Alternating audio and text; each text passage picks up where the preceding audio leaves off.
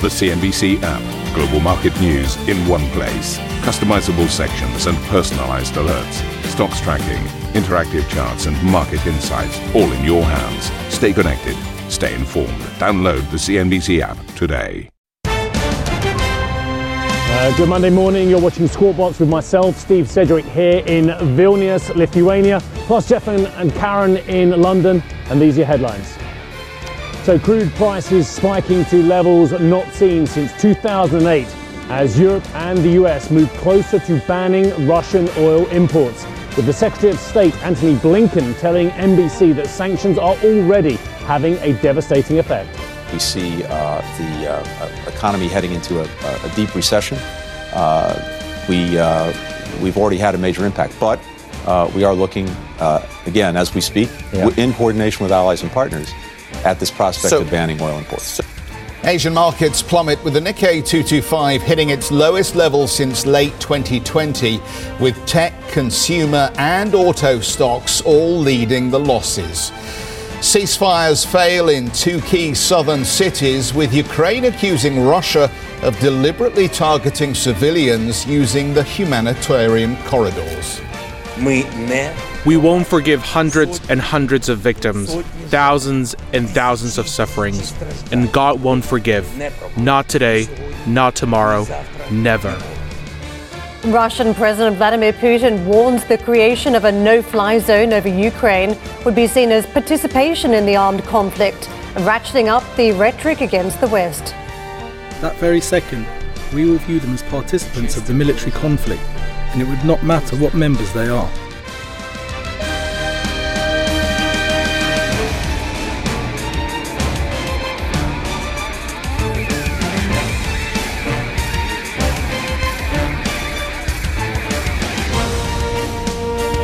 So a very warm welcome to our programme this Monday morning. And Karen, good to see you this morning. And nice to see you. Good to have us finally back around the set. Exactly. A big day for markets too, isn't it? Oh, absolutely. Well, let's talk about the latest on the situation in Ukraine.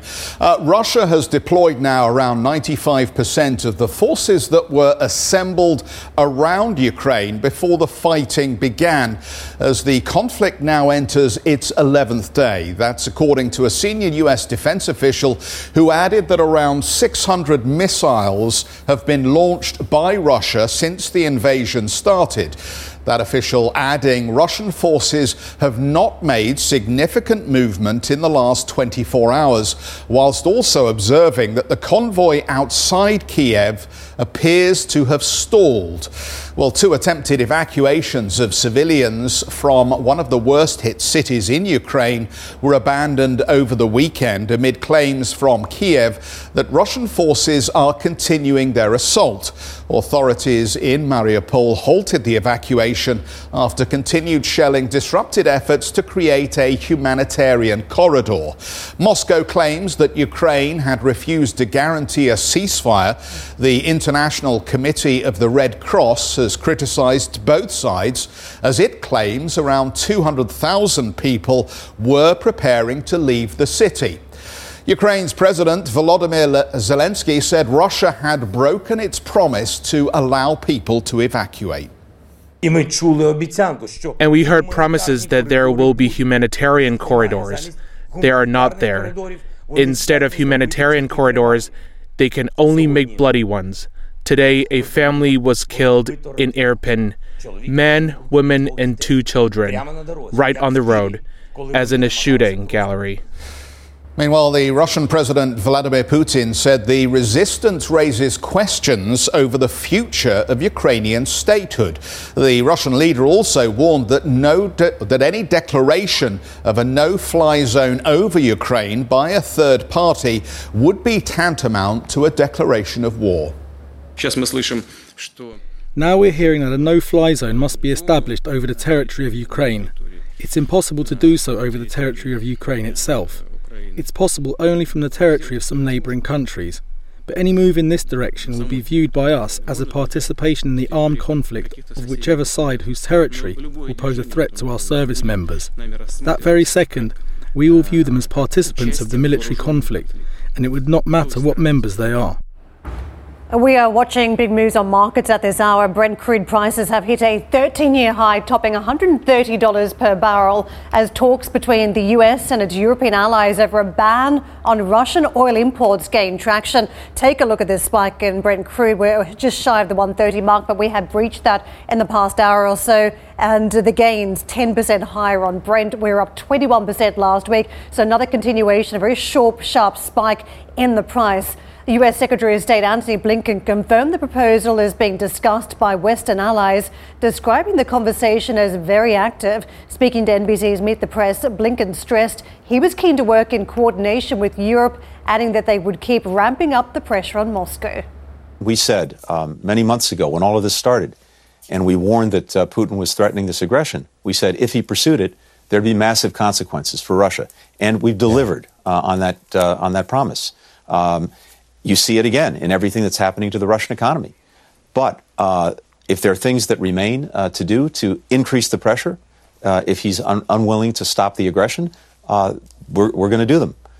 Let's get out to Steve. He joins us now from Vilnius, where the US Secretary of State will be, of course, later on. Let me ask you about the oil story, Steve. Already we're hearing later on markets that we could see a $200 per barrel level if the West does cut Russia off. This would constitute an oil shock, wouldn't it? We do have central banks already concerned about inflation.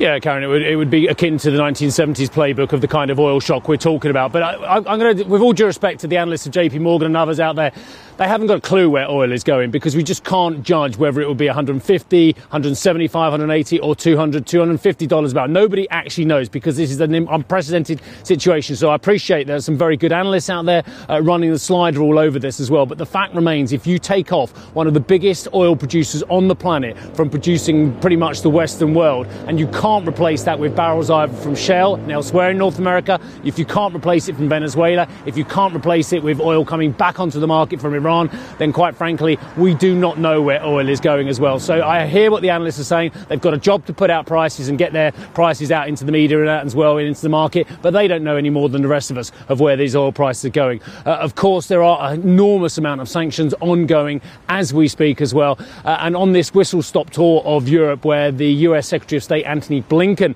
is taking in many visits. Of course, he was at NATO, where I was, on talking to foreign ministers of the NATO grouping, plus the EU and Sweden and Finland on Friday. And it was very interesting there. I spoke to Josep Borrell, the EU High Commissioner for Foreign Affairs, who said to me nothing is off the table as well. So clearly these talks are ongoing as well. Mr. Blinken talking about potentially going alone, the US, if they can't do it in a coordinated action. But already we're seeing $5 gasoline plus, and significantly plus in areas such as California as well. What's that going to do to the global economy? What's that going to do to consumers, to voters, dare I say it, in the US as well, and indeed to the economic recovery from COVID as well? But the US is looking at what they do irrespective of others as well. Sanctions are ongoing, and during this tour of Europe from Antony Blinken, he's also been down to Poland on Saturday. He went to the Poland-Ukraine border. There he met his counterpart, Mr. Kuleba, as well. Kuleba once again bemoaning the fact that there is no fly zone and saying that the Ukrainians are paying in blood for inaction from NATO. But Mr. Blinken did hit back to a certain degree, saying, look, sanctions are having a real effect. Let's listen in to what the US Secretary of State had to say. What we've seen, I think, as Dimitro said, is a sea change, and a sea change that's being shown around the world in terms of its support. There's a very, very strong tide in support of Ukraine and against the horrific aggression committed by Russia. Putin's made a terrible, terrible, terrible mistake in many ways. But it starts with the proposition that somehow Ukraine doesn't exist as an independent country. What Ukrainians are showing every single day is, of course, exactly the opposite. That was Secretary of State Blinken there speaking. Mr. Blinken's also been talking about this other story that's been going around about whether fighters, former Russian-made fighters, MiGs that are in the Polish Air Force, can be sent over to Ukraine and replaced with F-16s as well. The US Secretary of State said there are a number of challenging questions on this point as well, but the US is very actively looking at supplying military of resources, potentially including those planes, to Poland, which would free up those MiGs, which the Ukrainian pilots, of course, are trained on. That would be very contentious, and whether that means that the Russians would see NATO as getting more directly involved in this conflict, that would be another very contentious and issue that needs working around as well. I just better tell you where I am as well, actually. Of course, we are in Lithuania.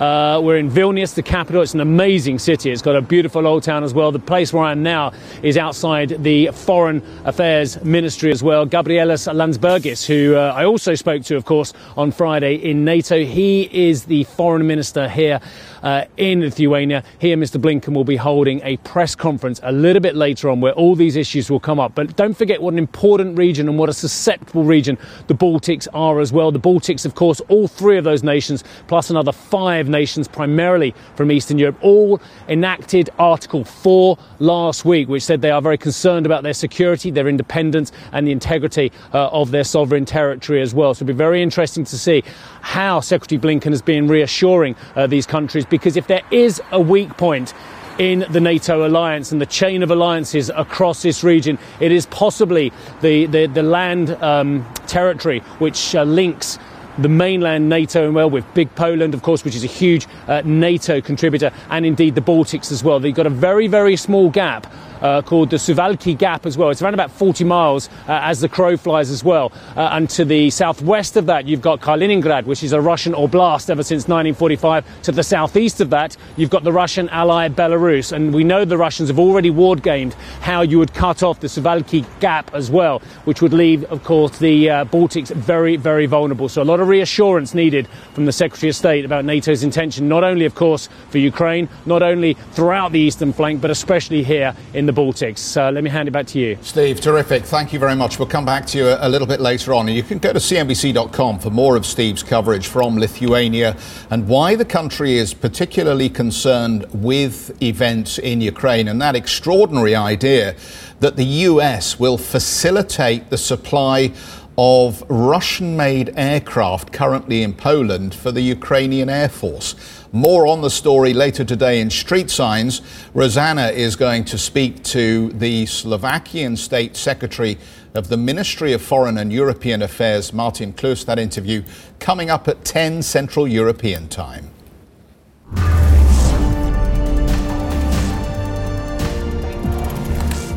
Let's get out to Taimur Nabili from Singapore with the latest on the Asian market action. Taimur, I was just looking at some of the charts. I mean, on these markets, we're right back to 2020 levels on some of the Asian stock markets, given the extent of the selling.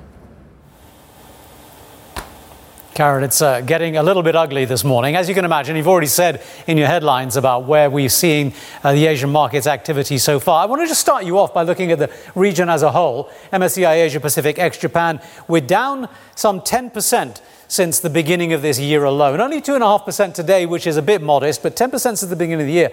But if we go back 12 months to February of last year, we can see that we're down 20% in the year to date. So we're getting into bear market territory here. So that's the big picture. Let's have a look at some of the individual action today. And I want to start you off in China this morning, because over the weekend we had a lot of speaking in China around political and economic issues. And what happened was the Chinese government has said they're setting their target for GDP growth this year at 5.5%, which is more than many people had been expecting or predicting. China is going to have an expansionary fiscal policy focused on domestic infrastructure spending. And so that gave the markets a little bit of a boost this morning. But we're seeing the trajectory since then going downwards. Shanghai now 2% lower, Shenzhen down 2.5% lower. The dollar-denominated exports number also came in just a couple of hours ago, showing 16.3% year-on-year growth in their imports, in their exports, which is better than expected, but imports are still failing to meet their targets.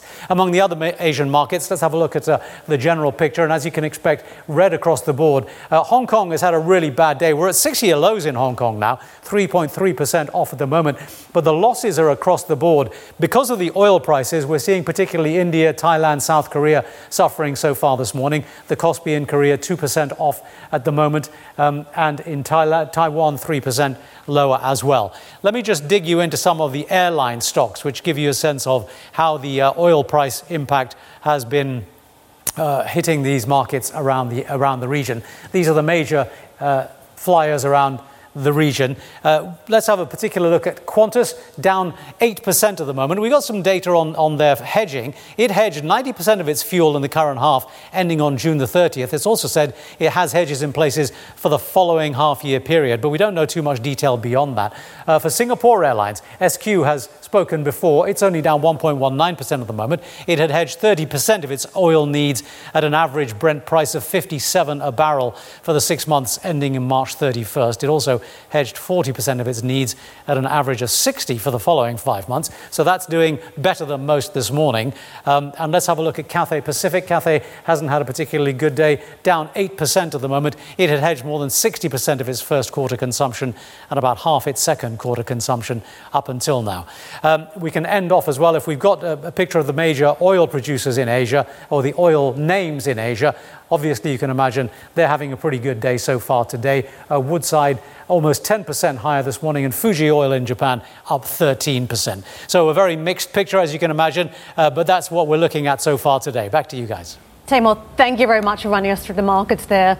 A quick look at how we're setting up for that Wall Street day later on today, as we have these significant concerns around the oil market now, and you can see equities are fading very rapidly. 51 down on S&P. The Dow called off more than 300 odd points at this stage, and the Nasdaq 220 odd down. So you can see a very rough session anticipated later on. But I want to take you to some of the action we saw late last week. Don't forget, investors have been looking at the developments on the ground around Ukraine, Russia, been wondering what the impact is from oil, commodities and beyond consumption patterns, as well as a central bank that still seems on course to hike interest rates stateside this month. So investors are piecing this together, and you can see it was another rough old trading week. The major averages are pulling back again for the Friday session, a fourth negative session in 5 for the S&P, and you can see across the board modest falls, steeper falls though for the Nasdaq, 1.6% down, and that was a trend we saw over the course of the week. FANG stocks reversing, they shed about 5.5% over the trading week, but big momentum names, for instance, around ARC, even steeper falls, double digits, a correction taking place even just in 1 week, trading down by 11% over the course of 1 week. So it tells you where investors are just willing not to place their bets at this point around some of those big high risky momentum names. I want to take you to treasuries. As I mentioned, central bank action is still quite key here, and the messaging from the Fed about what it intends to do with the oil price. I think a lot of investors watching that. You can see we're at 1.7. We've given up the 1.8 handle, so we have moved south, as you can see on that trade. But the one for me on the global bond markets has been bonds, that has dropped about 32 odd basis points over the last week and is now actually trading negative. So you're seeing these key trades move south. In terms of the opening calls, the European markets had an incredibly rough trading week last week, and it doesn't look like we're done with the selling yet. If you think about the weekly action, we were down 10% over the course of 1 week on the German stock market, similar amount too on the French market. That's just incredible if you think about how strong we were trading so far this year. And some of these key markets we talk about, France, had been real standout markets to shed 10% so swiftly, and to see again triple-digit downbeat days anticipated today. It does tell you about just how sharply investors are reassessing. And now as we talk about another layer on top around this oil story, if the West does decide to cut Russia off, that could constitute an oil shock, a worst case scenario in many respects for a lot of market players. And you can see as a result, red arrow is what we're watching this morning, Jeff. Karen, thank you. Let's take the break. We'll be back in just a moment. Still to come on the programme this morning, Chinese export growth slows in January and February due to the Lunar New Year holiday, as well as uncertainty over Russia's invasion of Ukraine. More on the story when we come back. And for more on the spike in crude prices amid Russia's ongoing assault invasion, check out the Squawk Box podcast.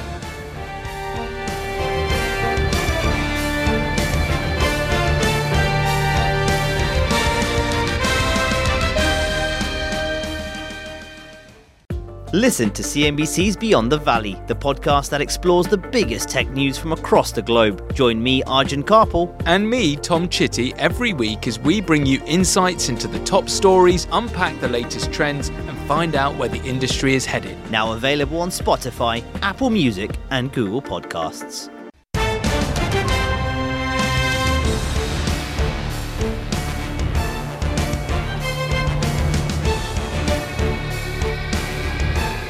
China is targeting GDP growth of around 5.5% this year. That's the lowest target in over 3 decades. Speaking at the country's annual political gathering known as the Two Sessions, Chinese Premier Li Keqiang said risks and challenges for development this year have risen significantly.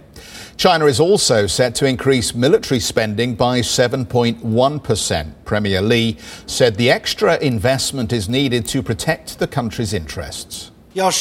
We will fully implement Xi Jinping's thinking on strengthening the armed forces and the military strategy for the new era, work towards the goals for the centenary of the People's Liberation Army in 2027, and strengthen party leadership and party building in all aspects of the military. We'll enhance military training and combat readiness, stay firm and flexible in carrying out military struggle, and safeguard China's sovereignty, security, and development interests. Chinese export growth slowed in the months of January and February due to the Lunar New Year holiday as well as uncertainty over Russia's invasion of Ukraine. Exports grew by over 16% while imports missed analysts' estimates, which leads us very neatly to Sam, who's going to give us an update on this data and what it means then for this ambitious, or is it ambitious, growth target of 5.5%, Sam. Hi there, Jeff. Well, as you say, the exports the bright spot once again in what is otherwise a slowing economy, which should be good news for those policymakers as they are sitting up in Beijing at the moment deliberating a lot of those policies and just how to propel that economic growth to that around 5.5%, which, as you say, was on the higher end of market expectations. But analysts have still said that's a bit ambitious, but it certainly was in line with a lot of those assessments and estimates we were seeing coming out of China, given that the provincial level governments did set their targets at around 6% on average. But back to that trade data, we certainly were expecting to see a slowdown across the board there, given the Lunar New Year holiday. And this data does capture both January and February, certainly to smooth out some of those distortions caused by the Spring Festival. But those exports, as you say, coming in better than expectations, really strong double-digit growth once again, despite what is typically a bit of a slower period because of the Lunar New Year holiday. So that just clearly goes to show that China is still benefiting from this strong demand for goods out of the country. We do know that this is a time when a lot of these factories do wind down, of course, because of that Spring Festival. But this was the 3rd year in a row that a lot of those workers were urged to stay put and not travel for the holiday period because of a lot of those travel restrictions to curb the spread of COVID. And so that certainly was what kept a lot of those factories continuing to keep production going and humming. When it came to those imports coming in below expectations, analysts were certainly hoping that this domestic demand and also those higher commodity prices would drive that figure up slightly higher. But despite that, we still saw crude oil imports falling nearly 5% amid production curbs in China because of the Beijing Winter Olympics, natural gas falling as those red hot prices certainly weighed on some of that appetite. And iron ore imports were also flat as China, of course, we know has been stepping in to try to rein in these prices, and some of that demand has been easing. So that all brought the trade surplus to nearly $116 billion, widening from that $95 billion we saw in December. In terms of the outlook looking forward now, of course, the ongoing issues and tensions between Russia and Ukraine are certainly fueling uncertainties for the global trading picture. We did have the very powerful state planner making some comments about this off the back of this data today, actually saying that those rising global commodity prices do pose challenges for China trying to stabilize those costs, but it is confident that the economy does remain resilient despite the uncertainties caused by the Ukraine crisis. So a bit of confidence there, but as I say, did strike a little bit of a cautious tone when we did hear that work report over the weekend with that around 5.5% GDP growth growth target, the lowest in decades since 1991. Certainly an acknowledgement of those headwinds that we saw at the back end of last year being carried over into 2022. And the key word here really now is stability, particularly ahead of that 20th Party Congress at the end of the year. Guys, back to you. Yeah, and Sam, just before we let you go, you mentioned Ukraine. Obviously, there's been talk that China could play a role as peace broker. Do we know anything about how this may start, what initiative China would make, when the talks might begin? Yeah, it's really interesting, Jeff. I mean, we just had Dan and Hadley talking to Susan Shirk, an expert on this issue, just in the last hour. And really, the consensus is that China is playing a pretty careful game at the moment. It is walking this diplomatic tightrope not to rock the boat with its good friend Russia, with this no-limits friendship that Xi and Putin have declared, but also its big trading partner, Europe. And so up until now, we have seen this very neutral position coming from China with this very measured response. It has been using this very careful language with things like exercise restraint, a peaceful solution, and wanting dialogue. It continues to refuse to call Russia's move an invasion, despite a lot of pressure coming from the West to do so. But also, interestingly, despite the fact that China has this long-running foreign policy of not agreeing with foreign interference and interference in others' internal affairs. And so there are, perhaps you could argue, some inconsistencies here. But certainly it says it won't sanction Russia either. It's not jumping on the bandwagon here. And, of course, we do know that China relies on Russia for a lot of its commodities, and there has been some suggestion perhaps this issue may bring the two sides closer together when it comes to those economic trade ties, particularly on the energy front. So we'll have to wait and see, guys. Back to you in London. Thank you for listening to Squawk Box Europe Express. For more market-moving news, you can head to CNBC.com. Or join us again on the show with Jeff Cutmore, Steve Sedgwick and Karen Cho, weekdays on CNBC.